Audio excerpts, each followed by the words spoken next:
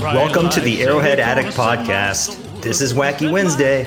I'm Adam Best here with the silky smooth Sterling Holmes. We've got Richard doing his thing behind the scenes. You know, doing a show with these guys. It's like being on an offense with Patrick Mahomes and Travis Kelce. They make me look good. Well, maybe mediocre, and make my job easy. You are far too kind. Far too kind. I'm doing well. It's a great day. It's beautiful here in Kansas City. It's sunny. Frankly, you can golf in this weather. And best of all, we get to watch relaxing football this weekend. Don't have to worry about it. Stress-free, kicking back, cracking open a few cold ones of KC Beer Co., which, by the way, I went to KC Beer Co. last night. Guess what? Our beer, the Arrow Red Lager, is now on tap, and you can buy 6-packs there as well. Let me tell you, it is delicious. I have a picture of myself drinking a liter of it. Yes, you heard right. A liter of it. One of those big German steins. So if you want to get some, get down there quick before I drink it all. It's extremely good. Pairs well with Chiefs dubs. I'm telling you guys right now, the Arrow Red Lager, it's going to be one of the best beers you will possibly have. It was so fun brewing it. I wish Adam could have been there, but he could not. But me, Matt Connor, Patrick Allen, Verderam, who even spilt a little bit of the grains onto the ground. We found a way to make it work. Go to KC Beer Co. and dare to beer different. Fumbles do happen. Speaking of golf, how many of the Chiefs do you think are out there on the course since they have a week off? All of them. Stay limber, baby. Keep that back limber. Yeah, especially you, Harrison Butker.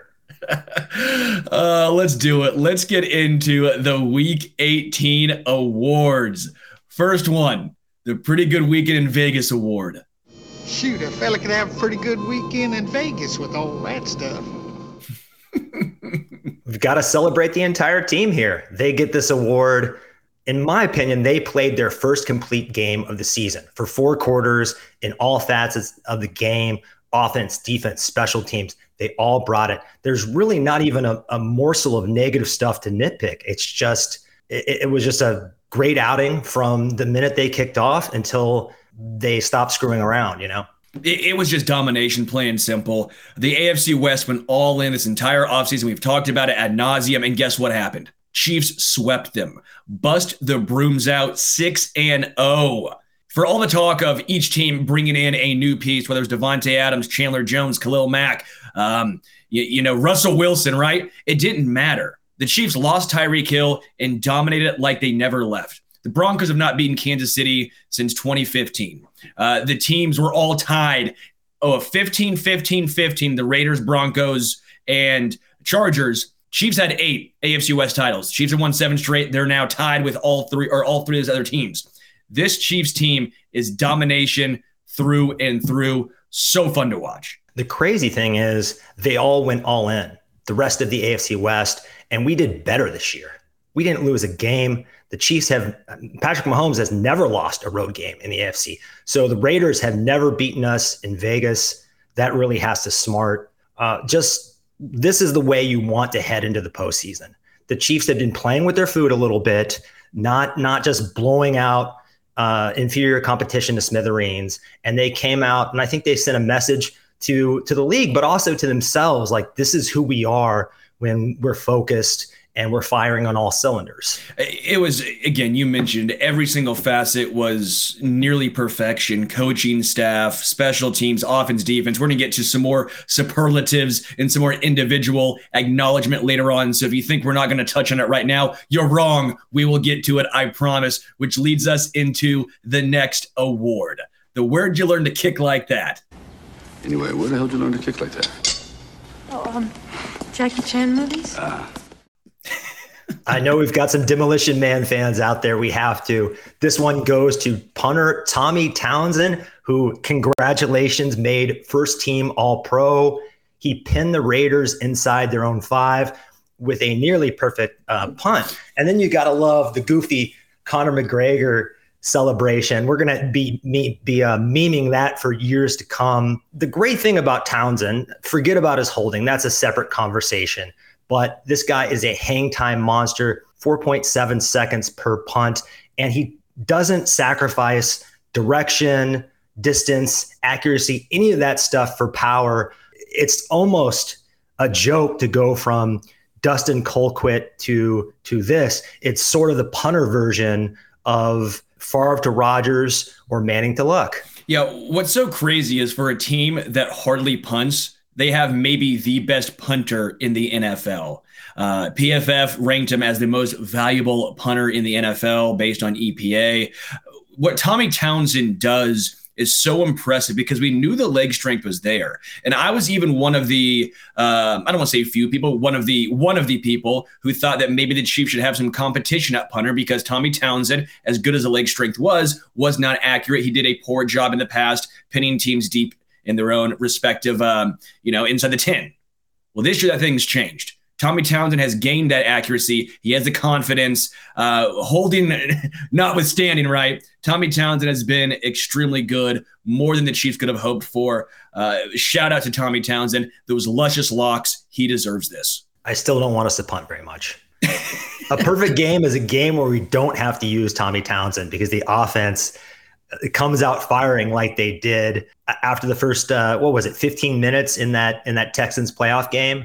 Score 7 or 8 touchdowns in a row. That's what I want to see in the postseason. Well, and I will also say Tommy Townsend made a poor decision, in my opinion, from Andy Reid workout. Against the Raiders, the Chiefs had, 4th and 2, 4th and 3 from the Raiders' 42-yard line. And we're sitting here going, well, they go for this, right? Tommy Townsend punted the ball. I'm screaming, horrible decision, but at least Tommy Townsend made it look like a smart one, pinning them inside the 5. You love seeing that. And I want to give a shout out to one of the commenters, Spades. Says, I put $1,000 on the Chiefs winning the Super Bowl before the season started. My wager is now worth $6,000, and I'm not selling it until KC wins the Super Bowl. Spades, you have some stones, my guy. If it's worth $6,000 now, I'll tell you what, that's 6 times your investment. That's a good ROI. Now, this guy, I'm pulling it out. I don't have the stones to do that. If I see $6,000 in front of me, I'm taking it. But you, sir, or ma'am, congratulations for having the ability to let it ride.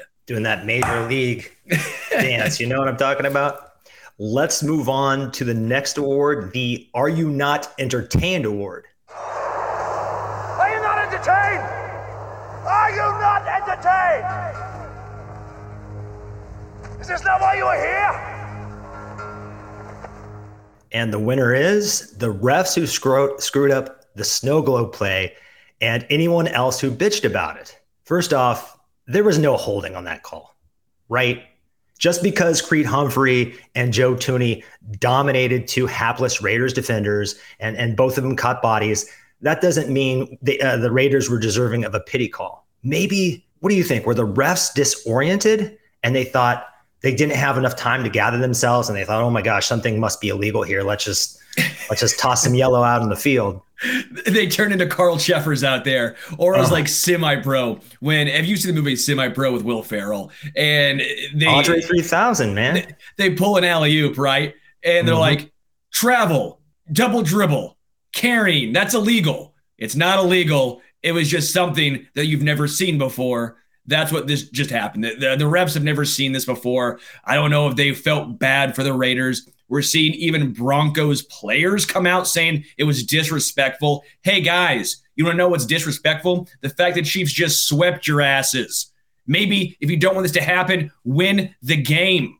There you go. How's that for disrespectful? Or maybe don't drive a bus the one time you do win a game around Arrowhead. There you go. If it was disrespectful, I don't care. It worked. It was fun. It was entertaining. And the Chiefs dominated. I'm okay with it.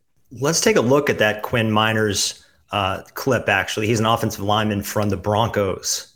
I'm going to say it because it's one on my chest. The fact that they did that little ring around a Rosie play against the Raiders, genuinely pissed me off. Give me a break, dude. We're talking about ultra. Oh my God. We're talking about sportsmanship. NFL does not stand for no fun league. There are advantages from these gimmick formations and trick plays that Andy Reid has used over the years. They keep defenses on their heels. this is entertainment, right? What's next? Is he going to start breaking shit around his house when the NBA slam dunk contest comes on? I mean, what is with this guy? What so whiny? Why is everybody so whiny about the Chiefs? It's just, why complain or stop them? Just stop them. That's what I come down to, is if you really don't want them doing that, stop them. Yeah, you don't want to be embarrassed. Don't put forth embarrassing play. That's all there is to it. Let's move on to the next award, and that is the King Kong Ain't Got Shit on Me award. King Kong ain't got shit on me! He's probably running out of room for trophies because of this show, but we got to talk about Chris Jones again. We just have to do it. Not only did Stone Cold close out another game, his stat line was just monstrous. Check this out. 11 pressures, 2.5 sacks, 6 QB hits, 2 TFLs, and 4 run stops. He's been doing this all season, as evidenced by his 77 pressures. That leads all defensive tackles. And then his 15.5 sacks. Can you guess where that ranks in Chiefs history? 15 and a half sacks. Okay, guess. Behind Justin Houston. Correct. Behind 1 year of Chris Jones. Tied. Okay. Behind Jared Allen. Nope. Tied. Really? Yeah. So second then. Nope. No, third, Derek Thomas. Yep, there you go. Third, the second time he's done this. He's third in Chiefs history. And Justin Houston and Derek Thomas, they played on the edge where sacks are a little bit easier to gather. So my opinion is if he can string 3 more games like that together and Mahomes doesn't have another situation like that second half against Cincy in the playoffs last year, this team is not going to be stopped. When those two guys play like MVP on one end of the field and defensive player of the year on the other, that is almost an unbeatable combo. Well, and you know me, I don't want to say harsh on Chris Jones, but he's been a player who's been elite, let's just say, just for semantics here, 11 or 12 games out of a 17 now game season, right? 2/3 of the time he's dominant. 1/3 of the time you're sitting here going, where is he? That didn't happen this year. It felt like every single game he was a difference maker in a game record. Except the game where he was sick. The game where he was sick, sure. That was the only exception. But and that's where I'm so impressed with Chris Jones is the consistency. That's what I was saying all season long. You and I did this going into the year. You were very high on Chris Jones, saying he was a top 7 player in the NFL defensively, right? And I said, I think he's just on the outside because of the consistency. We saw the consistency. He answered the bell. He's been there. He's been the best interior defensive lineman in the NFL. He's not going to win DPOY because of a Bosa brother, but Chris Jones deserves a lot of credit. I don't think we're going to have those questions again of where is he in the playoffs. He is going to show up. And he's going to show up for his teammates. George Karlaftis got a cleanup sack because Chris Jones, they couldn't slide over protection when they were doubling him fast enough to guard in the center. And he just blew by a double team, got his hand on the ball, and Jarrett Stidham had to step up into a sack. How many times have we seen Frank Clark or one of these other guys get a sack because Chris Jones disrupts the play? It happens all the time. So his value, the way he disrupts the other team's offensive game plan, you can't even see it in just his stats alone because he's helping his teammates. He's elevating them. The other team is just constantly thinking about, we can't let this guy destroy what we're trying to do offensively. And again, anyone who wants to trade him, man, you're a candidate for a lobotomy. We can't do it. You cannot find a guy like this in free agency or the draft where we pick late in the first round. You know what I mean? No, he is in a class with Aaron Donald, and this year he was better than Aaron Donald. DeForest Buckner, Quinnen Williams, they might be in the next spot down, but Chris Jones was not only good getting after the quarterback, but he's good stopping the run as well. There's no denying it. That's not where he thrives. That's not something that you're going to hang your hat on and say, yeah, Chris Jones against the run, that's where he excels. But he's good at it. It's not like he's just a guy that goes after the quarterback and forgets to stay in his zone. No, at times when you need him to stop the run, he will be there. You saw it against Josh Jacobs. You saw it against the Raiders. You've seen it all season long. Chris Jones is a complete interior defensive lineman. He takes advantage of opportunities when they put him on the outside. I've been so impressed with Chris Jones. Again, I may have been harder on him than most, but this season I've completely turned around saying, yes, he is the best interior defensive lineman in 2022. And let's take a moment to give props to defensive line coach Joe Cullen, who Chris Jones himself credits for helping him transform his game. And that's an amazing feat when you have a player who is already a 9 out of 10, taking him to a 10 or 11 out of 10. Just kudos to Joe Cullen. Well, let me tell you this. I don't know what that tells you about Brendan Daly, but that has to say something. Because I talked about it with Matt Connor, and I don't want to, be hard on Daly, but in the first year, we've seen the consistency from the defensive line and from Chris Jones. This has been one of the best D-lines with, let's say, maybe not the most talented D-line by any stretch of the imagination in the NFL. They were second in sacks. I believe I looked that up according to StatsMuse.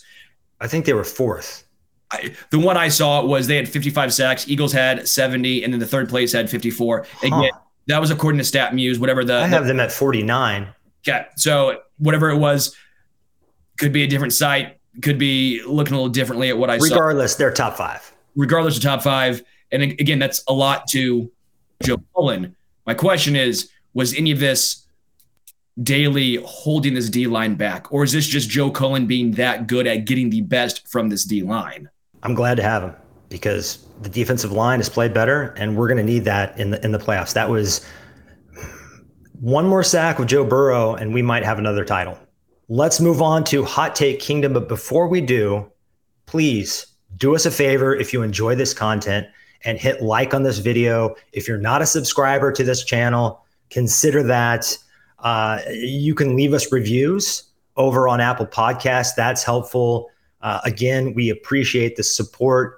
And Sterling, you ready for a little Hot Take Kingdom? Let's do it. So Hot Take Kingdom is a reoccurring segment that we do on here, one of our favorites. Adam is going to come up with a hot take, and either I join him or I say nay. You guys in the chats will get a poll. You can vote as well, yes or no, if you're coming into the Hot Take Kingdom with Adam or staying on the outside. Adam, what do you have this week? This week's Hot Take Kingdom is the Patriots have passed the torch and the Chiefs are now the most hated team in the league. Hans, are we the baddies? Yep, we are the baddies. So success breeds envy, which makes Kansas City the envy of the entire league. That's just how it is. Anyway, welcome to the kingdom.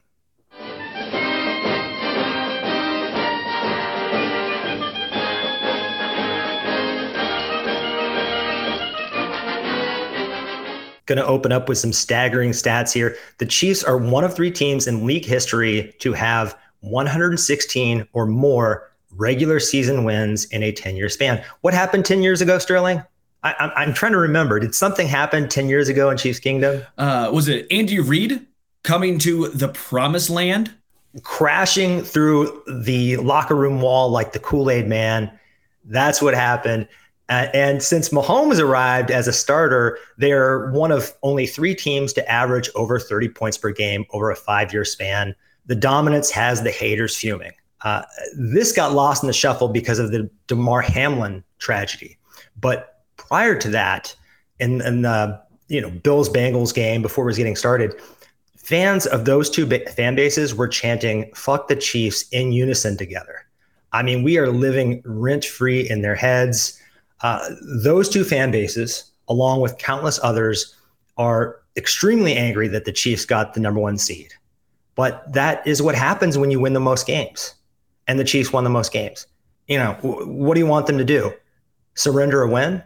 That's just the way things went. It's not our fault. Anyway, check out this tweet from Babs, the self-proclaimed leader of Patriots Nation. "I am 100% rooting against KC this playoff run. They will easily get exposed. Even if I have to root for Buffalo, so be it. Chiefs fans need to be humbled badly." That's a little deranged. That'd be like us rooting for the Broncos to beat the Patriots. Couldn't be me. Couldn't be me. And then how about this tweet from notorious fan Raider Cody? Oh. "Nobody plays football like Patrick Mahomes. It pisses me off." Oh, man, I am just so hydrated off those tears. I may not have to drink any water for the rest of the day. Smells like jealousy. Yeah, I think it does. I'm getting a whiff of that, too.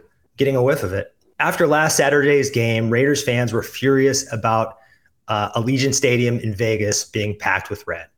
What percentage would you say, Sterling? Were we 70-30, 60-40, 80-20? Dude, it was a lot of red. I might go 70-30. I mean, it was crazy. A Raiders fan on Twitter, there was kind of this viral video, and he said 80-20. I think that was a bit of hyperbole, but it was not good. Now, Coach Jason Brown was public enemy number 1 in Kansas City this week. This guy's a piece of work. Check out what he said about Patrick Mahomes. Yeah, Patrick Mahomes overrated. Nobody wants to talk about it. Get out of here, man. Is he wearing a backward visor? What is this? Is he a member of the Backstreet Boys? What is happening? If you take that dude serious, that's on you. That's on you. That's all I'm going to say. But taking a shot at Mahomes, if you are chasing clout, taking shots at Mahomes and the Chiefs are a good way to do it.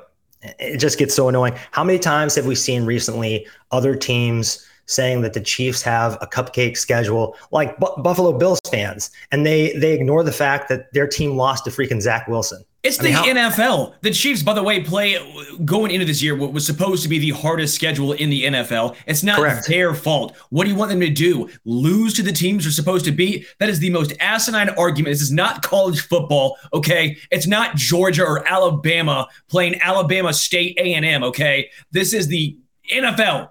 It's ridiculous. It pisses me off. I hate when people use schedule as an excuse. There's no excuse to schedule, especially when the Chiefs, who constantly win their division, have to play the other best teams in said division. It's asinine. Get over it. We have no control about how the cookie crumbles, but we face the number one schedule, the division winning schedule every single year. And every year we hear about how hard it is, and then we rip through it like a hot knife through butter, and then everyone complains that our schedule is soft. Rinse and repeat. We've heard it so many times. I don't know. All offseason long, it was the talking heads just saying the Chiefs were due for regression. Mahomes is going to take a step back. They weren't going to win the division. And it's just them milking Chiefs fatigue. Eagles fans, right? Eagles fans seem I don't know if they're pissed, but they seem upset that Jalen Hurts isn't going to win MVP. Who knows if he'll ever get another shot? I kind of think he might not. But we don't. Again, this isn't, the Academy Awards kind of do that, but this isn't a lifetime achievement award or this isn't he may never be back. So let's give it. This is who is the most valuable to their team. And then going back to Snow Globe, what an awesome name, by the way. It kind of sounds like a Bond movie to me. But I don't know. We run one goofy play and it was like we pissed in everyone's Cheerios. So I think we are the new villain. This quote from The Dark Knight nails what has happened to the Mahomes-Reed era Chiefs. We've been good so long that we're now the villain. You either die a hero or you live long enough to see yourself become the villain. Sterling, you've heard my case. I could probably vent and bitch for another hour, but should we lower the castle gates or keep them up? Dude, lower them and I'm waltzing in, okay? I am waltzing in to Chiefs Kingdom. A few comments I want to get into before I agree with you even more. One, Ballooned Raccoon. I love Sterling. No, pal, I love you. Okay. Thank you for listening and commenting.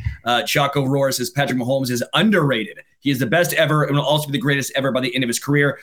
I don't know if he's the best ever currently. Maybe the most talented. Let's see a few more rings on his digits, and then I will agree with you. But he's definitely on the right track. Bill Bond says Snow Globe could have been a tribute to Lynn Dawson in Ring of Honor. Good point, Bill. And then Tungsten says jealousy is a stinky cologne. I'm with you. I am with you. And this was something I want to bring up because I actually had this exact same thought process on January 28th of last year. So almost exactly a year ago, I had this exact same thought. I said, wow. This is tweet word for word that I had. Chiefs are now the villains. Accept it. Embrace it. Only great teams get hated on like this. Chiefs are no longer the lovable bunch that hadn't won a Super Bowl in 50 years. The Grim Reaper couldn't be more fitting. You don't hate on teams when they're bad. There's no reason to. No one hates the Detroit Lions. No one hates the Jacksonville Jaguars. You hate the Patriots in that dynasty. You hate the Chiefs because they win. It's not the Chiefs' fault. It's not the Chiefs fans' fault. Chiefs fans have been through a lot. Most Chiefs fans have seen some dark times, some dark days, some horrendous football. They deserve some of the fun they're experiencing now. Damon Huard?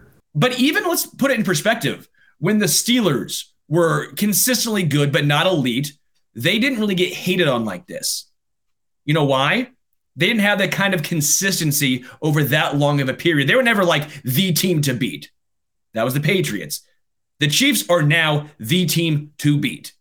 Until the Bengals win a Super Bowl, and it's not them, until the Bills beat the Chiefs in a playoff game or a game that really matters, they're not it. It's the Chiefs. No team in the NFC has had the consistency of any sort of recency, right? It's not like the Minnesota Vikings are consistently going there. The Eagles obviously won a Super Bowl a few years ago, but they've not had that sort of consistency. It's the Chiefs, man. They're the team that is constantly there, hosting 4 straight AFC championship games, going to 2 Super Bowls, winning 1. It's the Chiefs, man. I am with you. I'm going to paraphrase Cat Williams here, the comedian, but he basically said, if you have 5 haters, get 10 more. That's a sign of success, that you're on the right track. The only thing that frustrates me a little bit is you look at Bill Belichick, Tom Brady, Robert Kraft. Maybe this is just my opinion, but I don't think those guys are the most likable people on earth. And then you look at Andy Reid, Clark Hunt, and Patrick Mahomes. I just think it's kind of night and day in modesty and them being affable. So it's weird to me that people don't like them, because I just find them eminently likable. But I will say this. I don't think many people dislike the Chiefs team, the players, the ownership group, or Andy Reid. A lot of folks love Andy Reid and appreciate greatness that they're witnessing. It comes down to a lot of fans. It was the same way with New England. You might dislike Tom Brady, but you respect him, right? I never was a fan of Tom Brady, but I respected the hell out of him. A lot of people don't like Mahomes, but they respect him because what does he do? He keeps winning, and for the most part, beating your team.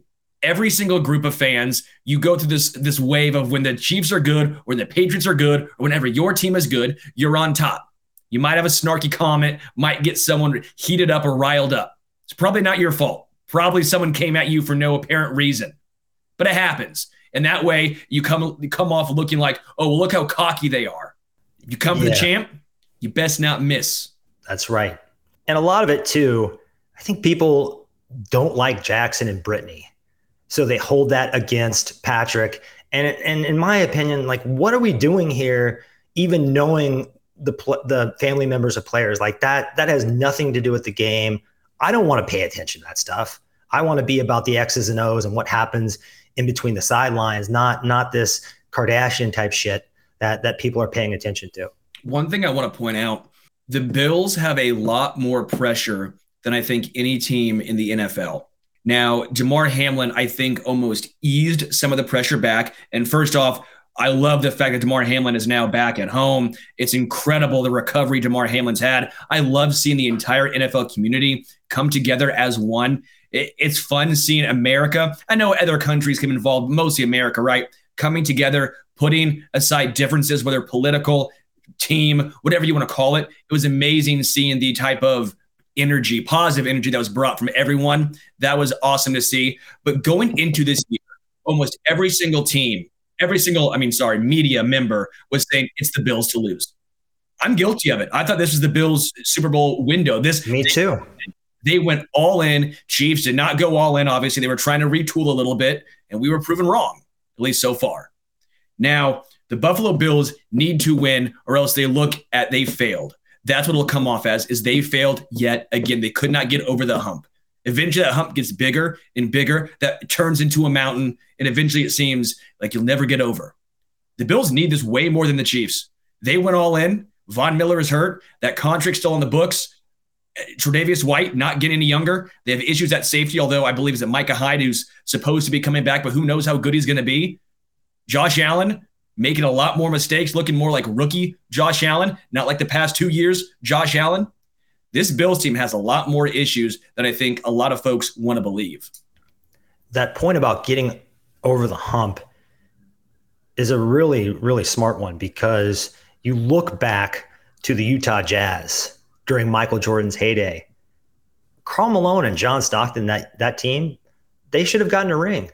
But Michael Jordan just got in a lot of people's heads. And the Knicks are another example. The Pacers are another example. And I'm hoping our guy Mahomes and his teammates, it's a little harder in basketball. You're not dealing with a 15-man roster. You're dealing with 53. So it's a little bit harder for one person to just will their way to a championship. But you would like to see us get back to big brothering the rest of the AFC and kind of have that recapture that aura of invincibility that we had previously. I will also say, I don't hate the Bills. I don't hate the Bengals. I really don't. I know some Chiefs fans do. I will never tell you how to fan, okay? I will never tell anyone how to fan because that's your right as a fan to fan how you want. But I don't hate the Bills. I respect Josh Allen.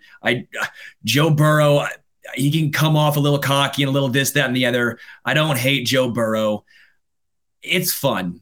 If you have a rivalry with teams like this who are not just in your division, but also just in the NFL in general, that means you're good, right? Like, it means you're good because it's not just a rivalry with the Broncos, the Raiders. You have a rivalry with the Bills and the Bengals, the two other best teams in the AFC. It's fun. It's what makes sports fun. You don't hear about the Houston Texans having a rivalry with the Bengals or any of these other teams, right? Because they're no good. Sure don't. It's fun having a little back and forth with these other teams. So if you're a Bills fan in this chat, we appreciate you. If you're a Bengals fan in this chat, we appreciate you. We hope you guys lose, but we still appreciate you. We do. And the other thing, one last quick point there, is that iron sharpens iron. Mahomes and the rest of the Chiefs roster needs to be pushed to reach their full potential. So you need a foil. You need players like Josh Allen so that Patrick Mahomes feels like he's being chased, like he has to just work tirelessly during the offseason to be the best. So that's important. Angry Drunken German, I feel your pain. He says, I was a Mizzou, Jazz, and Chiefs fan the last 30 years. It was rough. I'm a Mizzou guy. I'm a Royals guy. At least we have the 2015 World Series. Were you alive for the fifth down? Baby, I've had so much pain. So much pain. Come on now. It's horrible. I'm also a 76ers guy. We had 0-1. That's rough. And they still didn't win. Okay? I was there for the 10-win team. I've had a tortured life. I get it. I grew up a Pacers Chiefs fan, so I get it. I really do. Always a bridesmaid. Let's get into the next segment. It's actually a new segment. Adam came up with this one. It's the Andy Reid Trick Play Wish List. Yeah, let's get weird with it. Every time I see them kind of break out a trick play or a gadget play from the lab, and we all know that Andy encourages Patrick and Travis and the rest of the guys to get creative at the end of practice. I think it's at the end of practice, and come up with things. And then once they're worked out, kind of pitch the plays to him. And if they're good enough, Andy will run them. So let's pitch some plays of our own. The first thing I want to see is a reverse jet sweep where Mecole Hardman gets the ball and pitches to Kadarius Toney on the reverse. We've got maybe, I would say, like two of the top, at least 10, if not 5 or 6, kind of reverse shifty space guys in the league.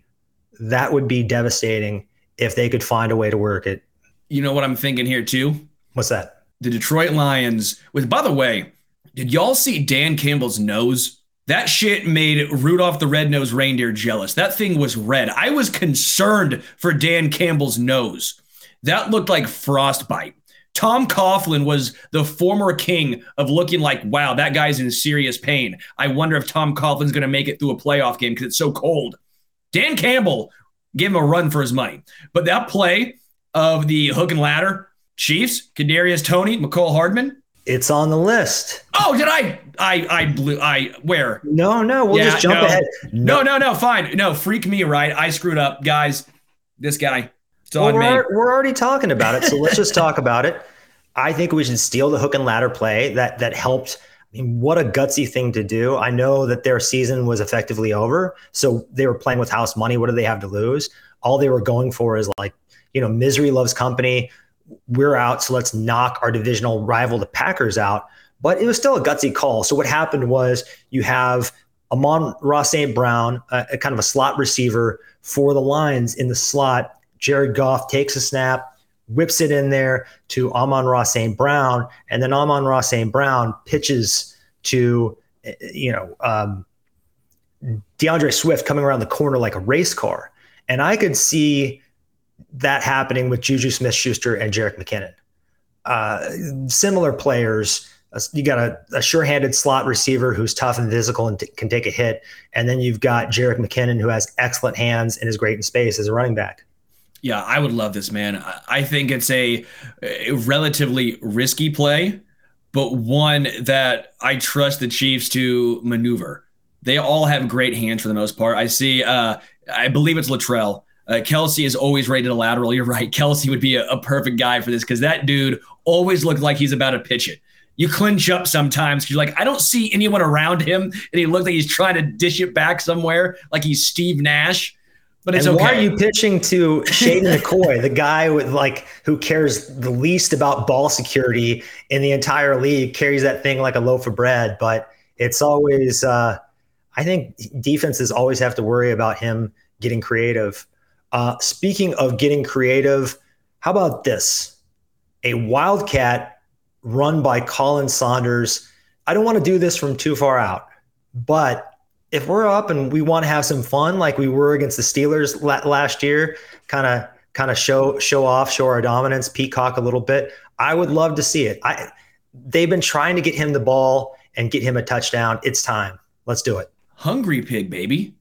It's Hungry Pig. Dontari Poe. Oh, you want him to do a little throw. I think what would be interesting if they're not going to do a QB sneak with Colin Saunders. I know we've seen Blake Bell back there. I don't mind a QB sneak with Blake Bell as long as we don't see that option ever again.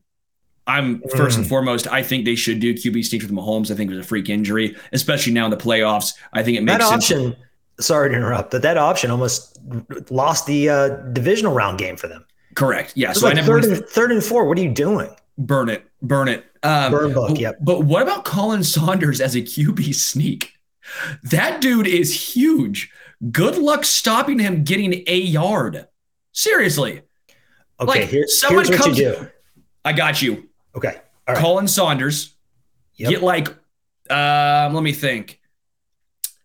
Got it. Brandon Williams behind him. Yes. I was going to say him or Danny Shelton. Oh, baby. And just push push Colin Saunders forward. You're not stopping that. 700 pounds of man meat.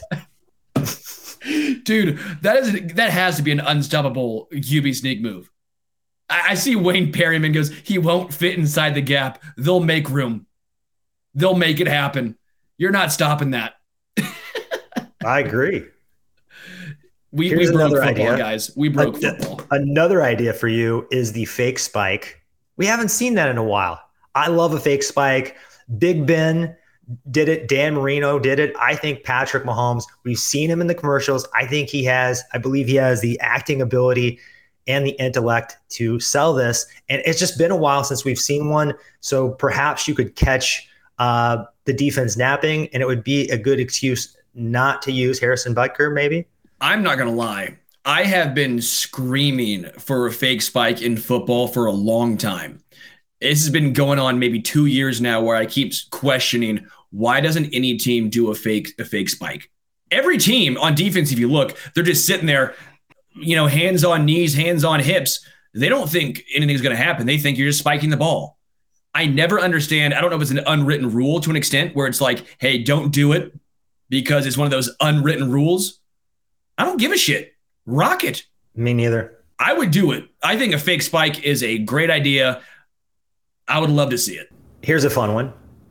Bring back the running back jump pass that the Cincinnati Bearcats used back in the day to get Travis Kelce a touchdown. Check out this highlight. It's a lot of fun. They give it to Wynn. And Wynn throws it to Kelce. Kelce's going to score. Now, Jerick McKinnon used to be a quarterback. Can you envision him getting the ball, jump passing to Travis Kelce, get him in space, let him rack up the yak, maybe take it all the way? We've already seen him do it. We saw him do it in college. We don't even need – that's the prototype. Andy Reid, what are you waiting for? Why are we not offensive coordinators in the NFL? That's my main question. We would just be demoralizing other teams. Hey, if Nathaniel Hackett could do it, I think we can at least hang in there for a year or two and not get fired. Hey, I think here, you can be the head coach. No. I'll be head coach. You be OC. You're the mastermind. I'm just going to be there just to stand there in a suit. I'm totally game for that. Hey, if Matt Patricia and Joe Judge can do it, can run an offense, why can't we? I mean, hey, all you have to do, Matt Patricia taught us this. If you put a pencil behind your ear, you look smart. Oh, why do you think I carry a pen around all the time when doing podcasts and shows? Brilliant. Here's another taking notes. Here's another Chiefs blast from the past. We should revive the 2016 Albert Wilson fake punt. If you guys remember that against the Falcons, direct snap to the interior protector, and he took it right up the gut for a 55-yard touchdown. That was an Andy Reid play.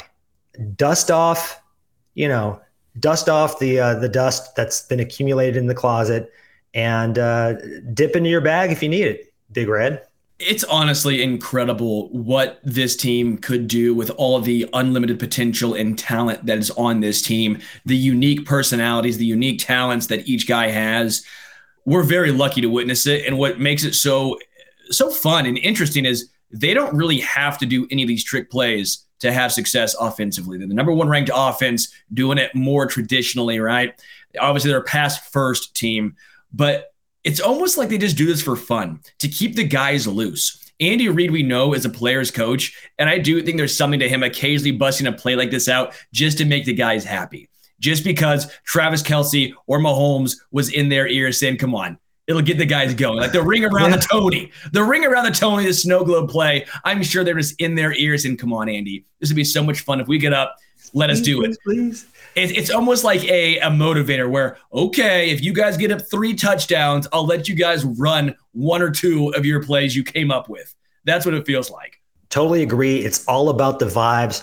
It kind of has a Lakers Showtime feel to it. And I think that kind of captures the essence of what's going on with the Chiefs. They're loose. They're having fun. They're putting up points. You want them to keep that edge. Andy Reid knows that. That was a fun segment. If you guys have any ideas for us, continue to pump them out in the chat. We'll feature them. Let's move on to one of our favorite segments, and that is the Casey Stock Market Pump or Dump. Basically, what happens here is Sterling and I, we give a statement, and then we ask whether you are going to pump or dump. We ask each other and the chat. So let's get into that. New Chiefs receiver John Ross ran the fastest 40 in NFL Combine history. I believe it was 4.22, just blazing fast back in 2017. This will be a bargain bin hit for GM Brett Veach. Are you pumping or dumping that, Sterling? I'm going to dump until proven otherwise. By the way, congratulations to John Ross being in the NFL as long as he has and still being younger than me. Time marches on, everyone. Time marches on. This is depressing, okay? But good for John Ross. Okay, I don't want to hear it. I got to jump in there because there's only one player in the NFL that's older than me. Only one. Tom Brady. We all know who it is. There's a couple of punters. Come on. Maybe.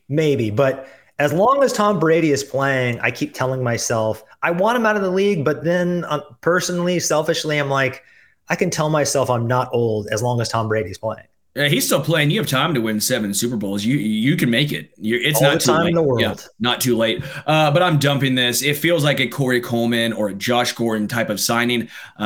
It's a futures deal, so don't expect him to play this season or the playoffs, obviously.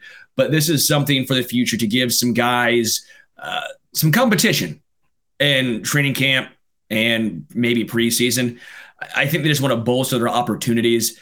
I don't see him actually making the roster, but again, who knows? The speed is obviously there, but there's a reason why he was available. I'm going to dump this one.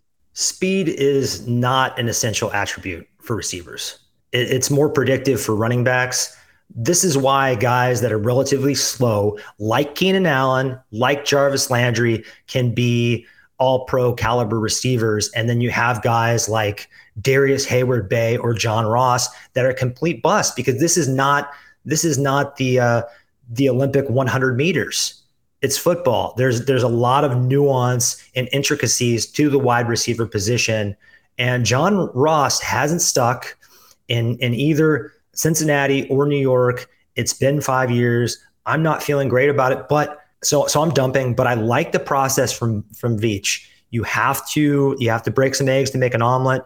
These are low risk, high reward moves, and I think he looks at it like almost like an angel investor. If I put 10K in 10 companies, one of them is going to get acquired and blow up.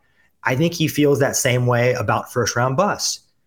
A lot of these guys are going to fail, but if just one of them hits and realizes their potential that other teams thought was long gone, then all the moves are collectively worth it. And speaking of investments, guys, investors could be you. You can fund my drinking habit. You will get no return of investment, but I will buy beer with your money. Investors, that's what I'm wearing. This was all one large pitch so I could get some more free beer. Let's get into the second KC stock market pump or dump. Juan Thornhill played his best game of the season against the Raiders. He has his confidence back and will be a stable playoff performer. Pump or dump? It's a light dump. He's been playing better. He played fantastic the other day. It looked like a different guy. It looked like like I wrote, Invasion of the Body Snatchers or something. Like, who was number 22 out there? Because that's not the Juan Thornhill we've been watching all season. An interception, 0 yards allowed in coverage, a couple run stops. He's a sure tackler. All things we really haven't seen for him, and we've been clamoring for him to not look lost on coverage, for him to create some turnovers, for him to be a better tackler. He just thrived in all those categories. I'll tell you what, though, I don't think he will, but if he and Justin Reed play like they did last Saturday, the Chiefs defense could be a handful and give Patrick Mahomes enough to win another ring. So I'm actually going to go the opposite of your light dump and go with a light pump. But for a lot of the reasons that you mentioned, I think it's fair to say also maybe Steve Spagnuolo was holding something a little bit back, or it was a case of they're finally understanding everything. And maybe it wasn't just Juan Thornhill and Justin Reed, but the corners as well. Maybe he felt like early on these rookies needed help over the top, and they couldn't allow Juan Thornhill and Justin Reed to be the aggressive safeties that he wanted them to be. Now, was this because they were playing a guy in his second start in the NFL and sit him? Could be. I don't know if they would do the exact same thing if they were facing Joe Burrow or Josh Allen. But if they were facing, let's just say, for example, Trevor Lawrence, I could see a lot of the same schemes that was run against Stidham as against Trevor Lawrence. A younger quarterback who's not seen everything yet in the NFL. We saw a lot of blitzes, not just from McDuffie in some of the corners, but from Justin Reed and Juan Thornhill. This could be a case of now there's finally some trust, or a trust factor, if you will, going on in the secondary as well as with Spagnuolo. That's something that has me really enthused. So for that reason, I'm giving it a light pump.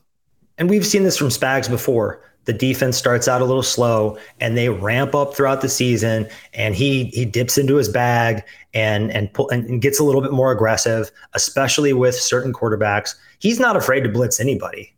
But you're right. If he's playing against Trevor Lawrence in Arrowhead in his first road playoff game, I think he will send the house. Let's get into the next pump or dump. The Kelsey brothers both made first team All-Pro in their mid-30s. They are better brother combo than the Mannings. Pump or dump? It's tough, but I'm pumping because I'm not a big believer in Eli. Peyton Manning, one of the greatest players of all time. 2 rings. I know he's got 2 rings. Are those because of him, or are those because of the defense? Yes, and the helmet catch and both. But Strahan and OC and Tuck. Come on. I'm with you, but I think Verderame actually had one of the most wild stats. That one of those Super Bowls, he had like the highest usage rate of any player in modern NFL. Like Josh Allen was early on this season was giving him a run for his money, but Eli Manning was still higher. Don't hate on Eli. Okay. I understand it's easy to, But dude, he has 2 Super Bowls, over one of the best teams, if not the best team in NFL history.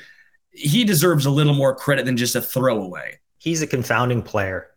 He, on a certain Sunday, he could look like the worst quarterback in the league. And then he gets on a heater in the playoffs as a wild card team and they win the whole damn thing. You just never knew which Eli Manning you're going to get. His brother was much more consistent, the better player. Both were great. But you look at the Kelce brothers, the fact that this is even a question just really shows the greatness of these two guys. And both of them are just one-of-a-kind players. The things you can do with Jason Kelce in space, the way Travis understands the game, has that innate feel, that je ne sais quoi that I've said before, just that it factor. Their parents must be highly intelligent people. That is all I'm going to say. And it's a shame. Do they have other siblings? I mean, we had a good thing going. Let's do some more breeding here. It's almost like Archie. You're just like, well, yeah, good for you, Archie. Good for you. It's tough, man. Like following in the footsteps of those brothers has to be tough if they have another brother. Just almost like Jackson to an extent with Patrick, right? It's difficult. You want to do something to be in the spotlight because one of them, obviously, he's it. He's him. Patrick Mahomes is him. He's the guy. But I can't go as far to say as the Kelce brothers are there with the Manning brothers. I just can't. And part of that comes from positional value, right? Quarterback, and Peyton Manning being a top 5 quarterback all time. That right there is impressive. Obviously, Travis Kelce's a top 5 tight end all time, probably top 3, and most likely top 3 and probably number 1, maybe. He's in the conversation for it. I'm not going to get in this conversation right now because that's a long time. We can dive into that one. But I would probably still go Manning brothers. As much as I want to say the Kelce bros, I can't get there. The Kelce brothers aren't done, though. Neither one of them has shown any signs of slowing down. And there's probably a 40% chance that one of those two teams takes home the whole damn thing, takes home a Lombardi. So what do you think if the Kelce brothers eventually have more rings than the Manning brothers? Good point. And the other one I will say is both are going to be in the Hall of Fame, I'd assume. Jason and Travis. Travis for sure, Jason probably, right? Yeah, I think they'll waltz into the Hall of Fame. They're both in because Jason Kelce already has a ring. So Peyton's in for sure. Mm-hmm. Eli is on the cusp. When is he eligible? It's got to be soon. Right? Yeah. And Eli's going to be one of those question marks of 2 great years, a compiler, 2 Super Bowls. Eli's not a slam dunk. If Eli doesn't get in and Jason and Travis both get in, there's your best argument. Because positional value, obviously, we're not going to be able to come to some sort of agreement here between a center and a tight end and 2 quarterbacks. The Hall of Fame, just a weird thing because it seems to really like those compilers. For my money, I think Phillip Rivers was a better player than Eli Manning. Sure. More consistent, but he probably won't get in. Sure. We have way too long in this because I'm with you to an extent. I'll give you mine. As I think compiling in the NFL is different than compiling in baseball. I think it's also different to compile as a quarterback than other positions because quarterback, the longevity is obviously there. If you're compiling at running back like Frank Gore did, that's impressive. You're taking a ton of hits. It's impressive to stay healthy that long. I will say about Wolverine blood. I will say though, Jamal Charles, Frank Gore, when it comes to my Hall of Fame money, come on now. Jamal Charles, the most of any running back that's ever mattered in the NFL. Look at EPA. He's him. Let's get into actually the final one. The bye week will do Harrison Butker's body a lot of good. Pump or dump.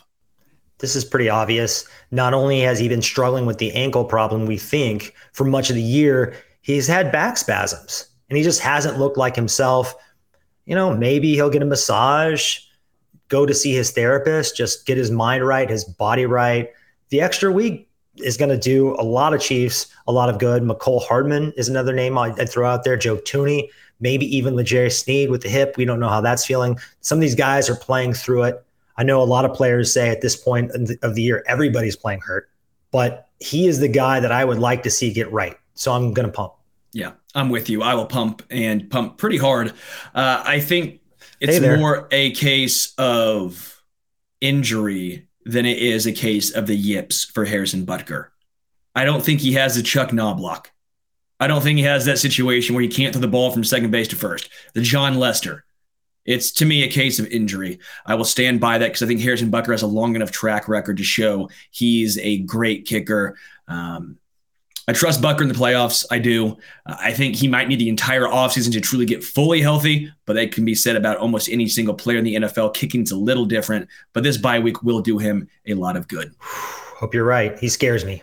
I don't really want the game to come down to him in the playoffs. Let's move on to our last segment today, and that is Analytics Addict. We're going to take a look at unsung hero Michael Dana. Just played lights out against the Raiders, had 2 sacks, and he doesn't get enough credit. He's not a guy that pops off the screen. He's not the most bendy edge. He's not the biggest edge. He's not going to wow you with Von Miller or Myles Garrett type moves. But on the season, Dana has the second best win rate in true pass sets among Chiefs defensive linemen. So that's 19.5%. Dana had 20 pressures this year.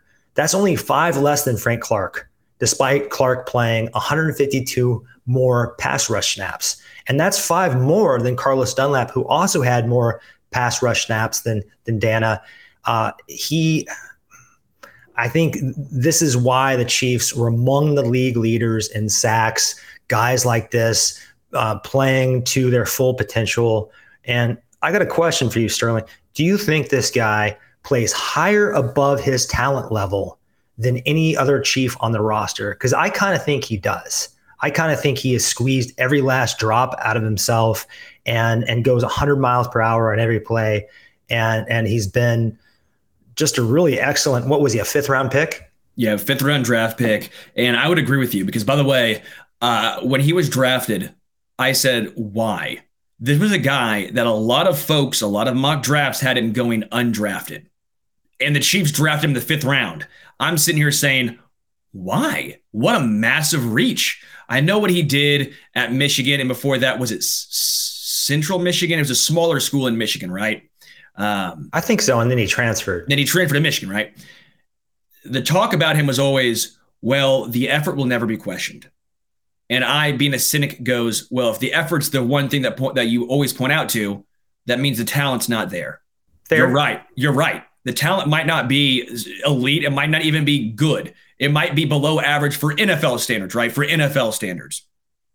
But he has squeezed every sort of drop out of his talent, and he's turned into a productive edge rusher in the NFL. They've used him occasionally on the interior as well. Spagnuolo gets very creative, but man, Mike Dana has done a tremendous job getting everything out that he possibly can. I give him a ton of credit. And you mentioned basically the NASCAR package when they kick him inside at defensive tackle. And as long as he's not getting doubled, he has the length and the power to win against guards. And he also has the motor. Those guys get worn down. They're not used to blocking pass rushers. And also you put him next to Chris Jones. Well, that's a more advantageous matchup for him. The versatility has been important for not only him, but Jones can play in multiple spots. We've seen Karlaftis kick inside a little bit. I like what Steve Spagnuolo is doing, and it's just good to have another body we can count on in the rotation. You feel like we have 4 guys who are healthy going into the playoffs, and Karlaftis, Dunlap, Dana, and Frank Clark. And I feel better about it than I did last year. Do you feel better about the edge group than you did at this time last year, or about the same?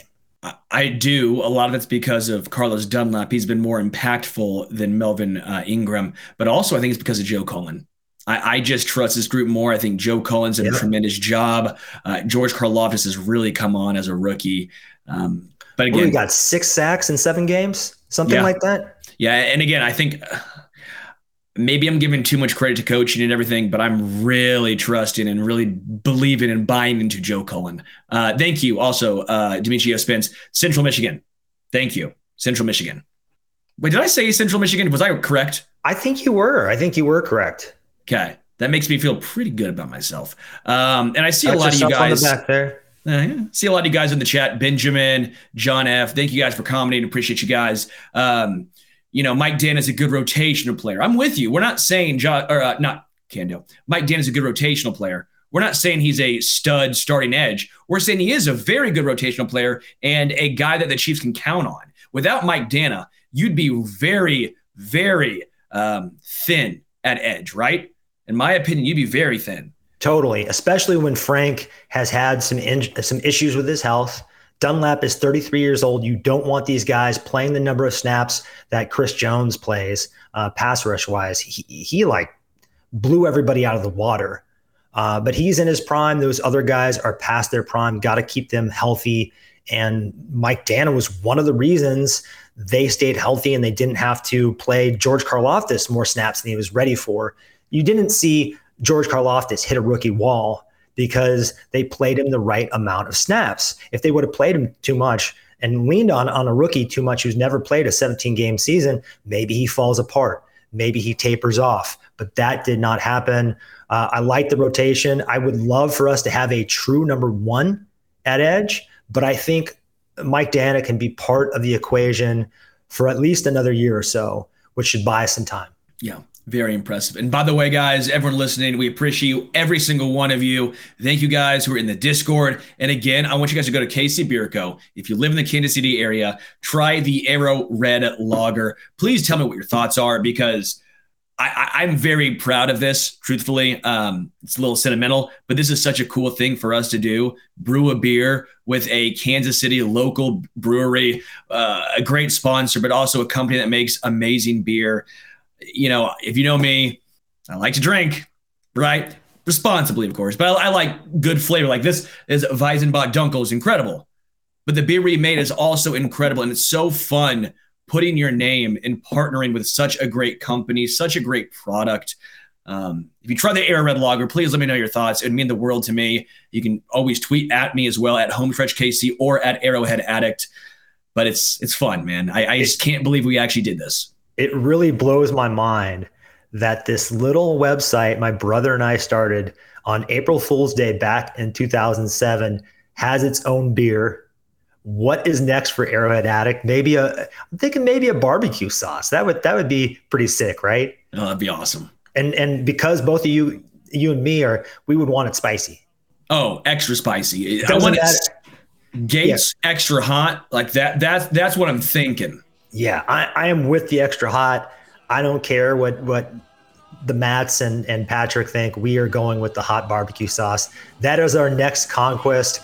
But until our next playoff conquest, this has been the Wacky Wednesday edition of the Arrowhead Addict podcast. We thank you so much for being with us. Go Chiefs!